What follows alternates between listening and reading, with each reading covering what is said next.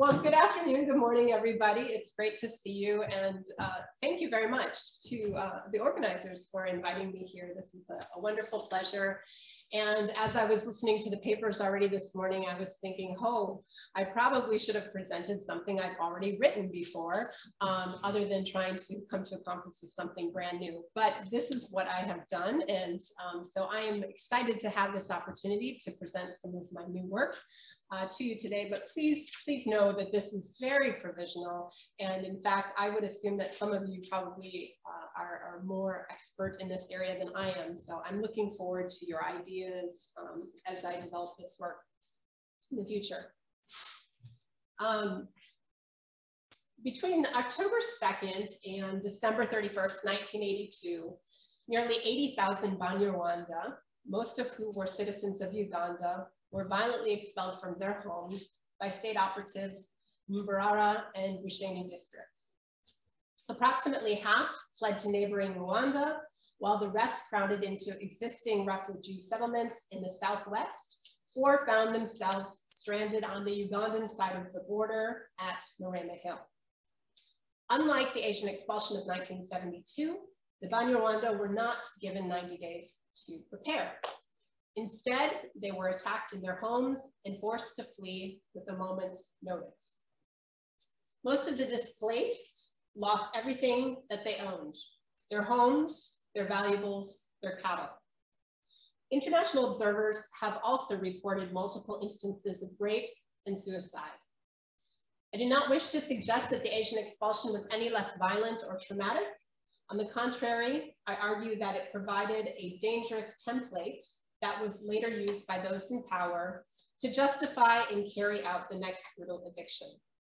Indeed, as this presentation reveals, expulsion functioned as a militarized form of statecraft that bolstered and then later undermined the integrity of the post-colonial state. Now, as I said, this project is at a very preliminary stage and is part of a larger book project that is looking at the gendered legacies of militarism after the collapse of Amin's military state. And some of you know I've worked on Amin's regime before, and so I'm happy to talk more about that early work, specifically about the expulsion, if that is of interest. But today I want to think through this idea of the parallels and ruptures with the Banyarwanda expulsion, which happened 10 years after the Asian expulsion. I should also mention that what I'm going to be presenting today is snippets from the archive, some of which I actually just discovered 2 days ago. And so this is so fresh, it's not even been analyzed hardly. But I began collecting data for this project in 2017. I was able to visit, first of all, the National Archives in Kew and gather a bunch of data. I was able to go to the UNHCR archives in Geneva, which are full of very rich material. I analyzed reports by groups such as Cultural Survival and other organizations. I combed through the testimonies, thousands and thousands of pages from the Commission of Inquiry from the Violation of Human Rights, which I used a lot in my first book, and I'm using it a lot in the second. And I also had a team of researchers working with me to do interviews in various parts of the country, primarily with women. I'm primarily a feminist historian of militarism, and I'm interested in women's lives. So I wanted to be able to access the experiences of women who are not often part of these official archival repositories. And in fact, as I was digging through what I collected in the official archives, I discovered there weren't a lot of women there. So it's really, really great that that we can capture their lives in other ways. And one of the things that I know that Anith and I were talking about might be useful today is to talk about the archives and how we do this kind of research and what we can find and what we can't. Because I will tell you, the project that I wanted to present to you today, the project that I want my next book to be, is not the book that I'm going to get to write because I didn't have the material. So this is the next iteration of what that might be. Okay, so let me just give you a little bit of background. So who are the Banyarwanda? Fortunately, Godfrey, I appreciate you going before me because you've set a lot of this up for me. And who is a refugee?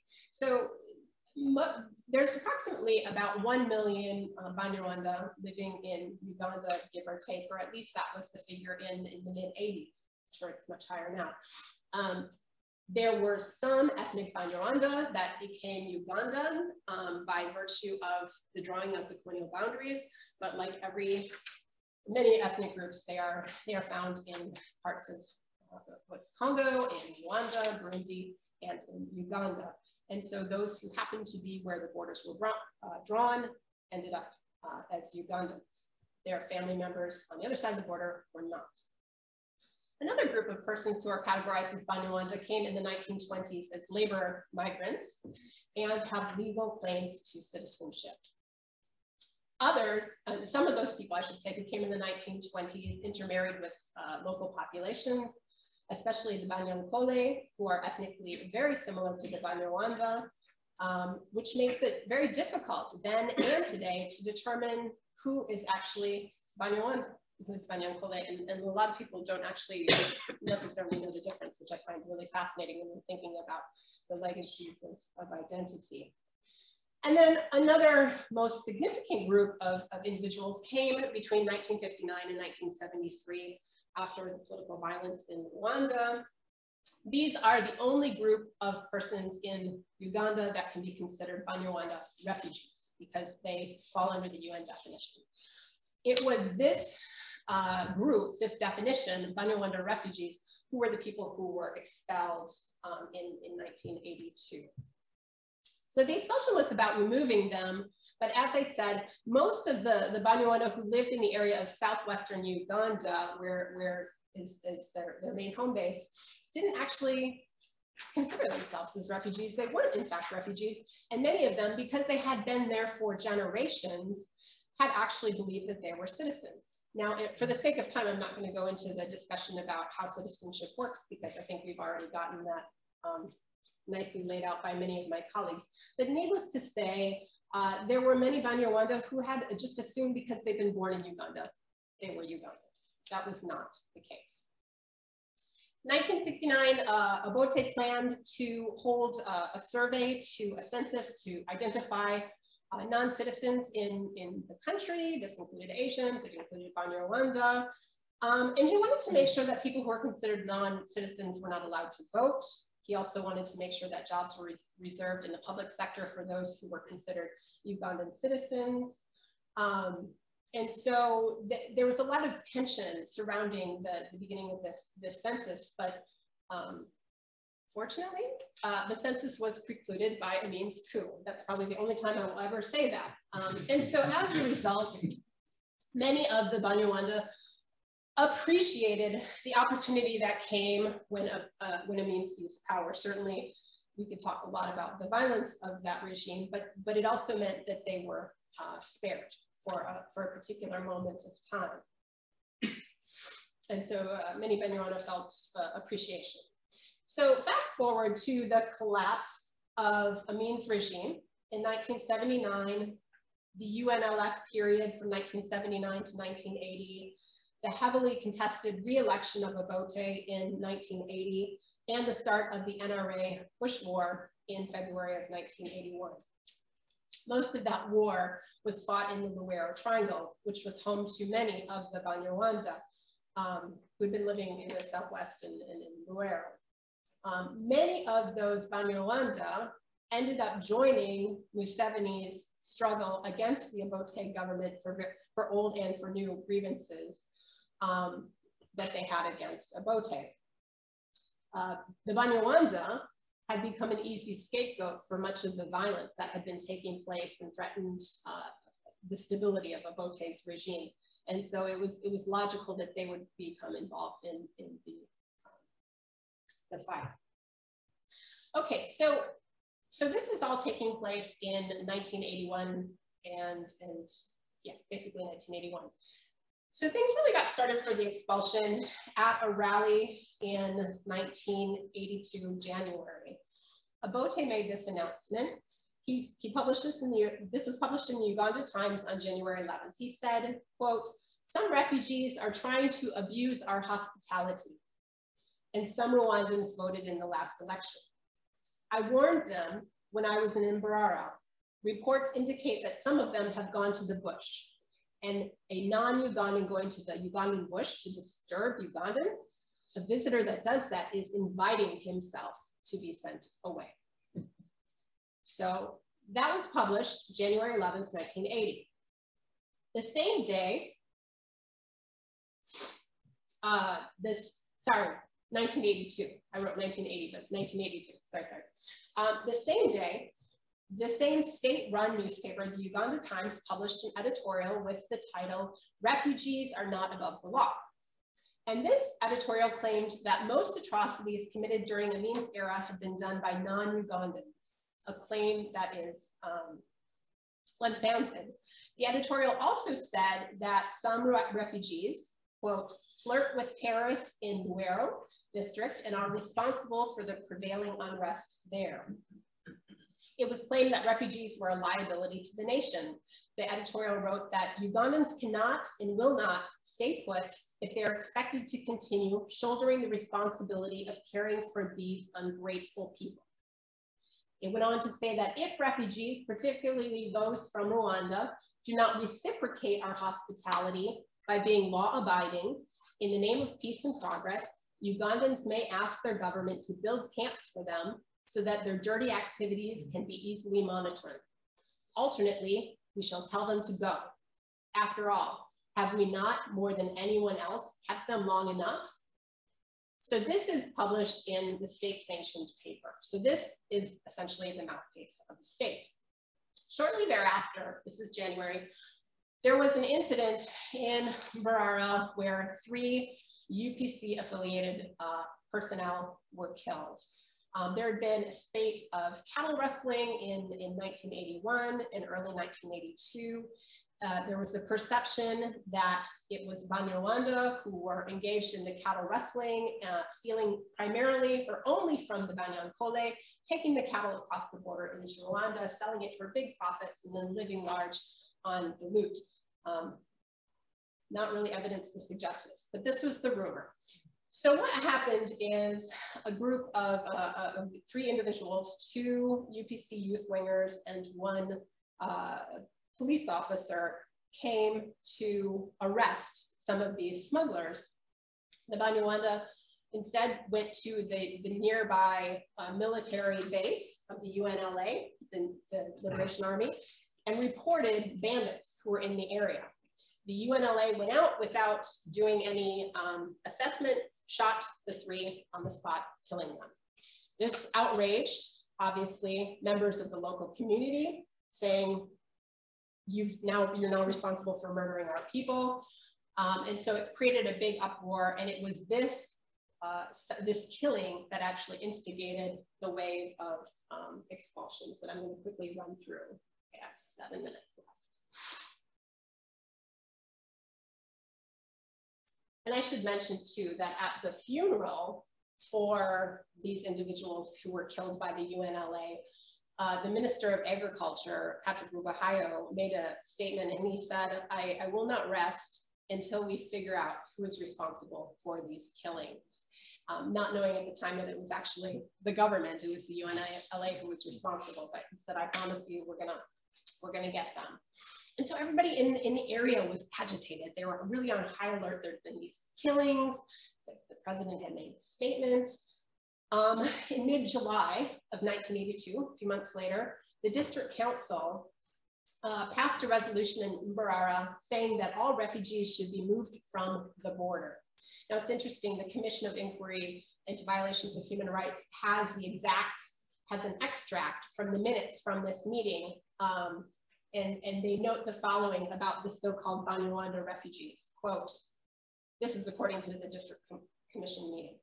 They have left the camps, and during Amin's time, they acquired land titles, and some have chased away rightful citizens from their land using forceful means. They registered in the last elections because it was hard to control them. Some have started claiming that they are Bafundira.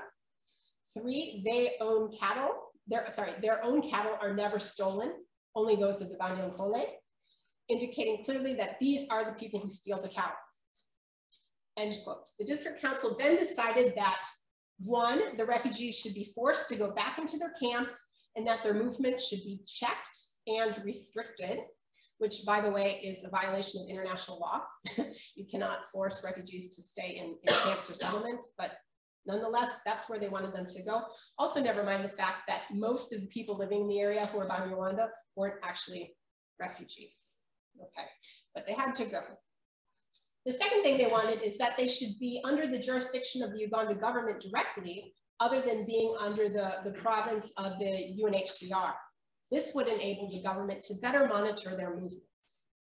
And third, the district council wanted them to be moved from the borders and be given areas elsewhere because they are causes of insecurity on our borders.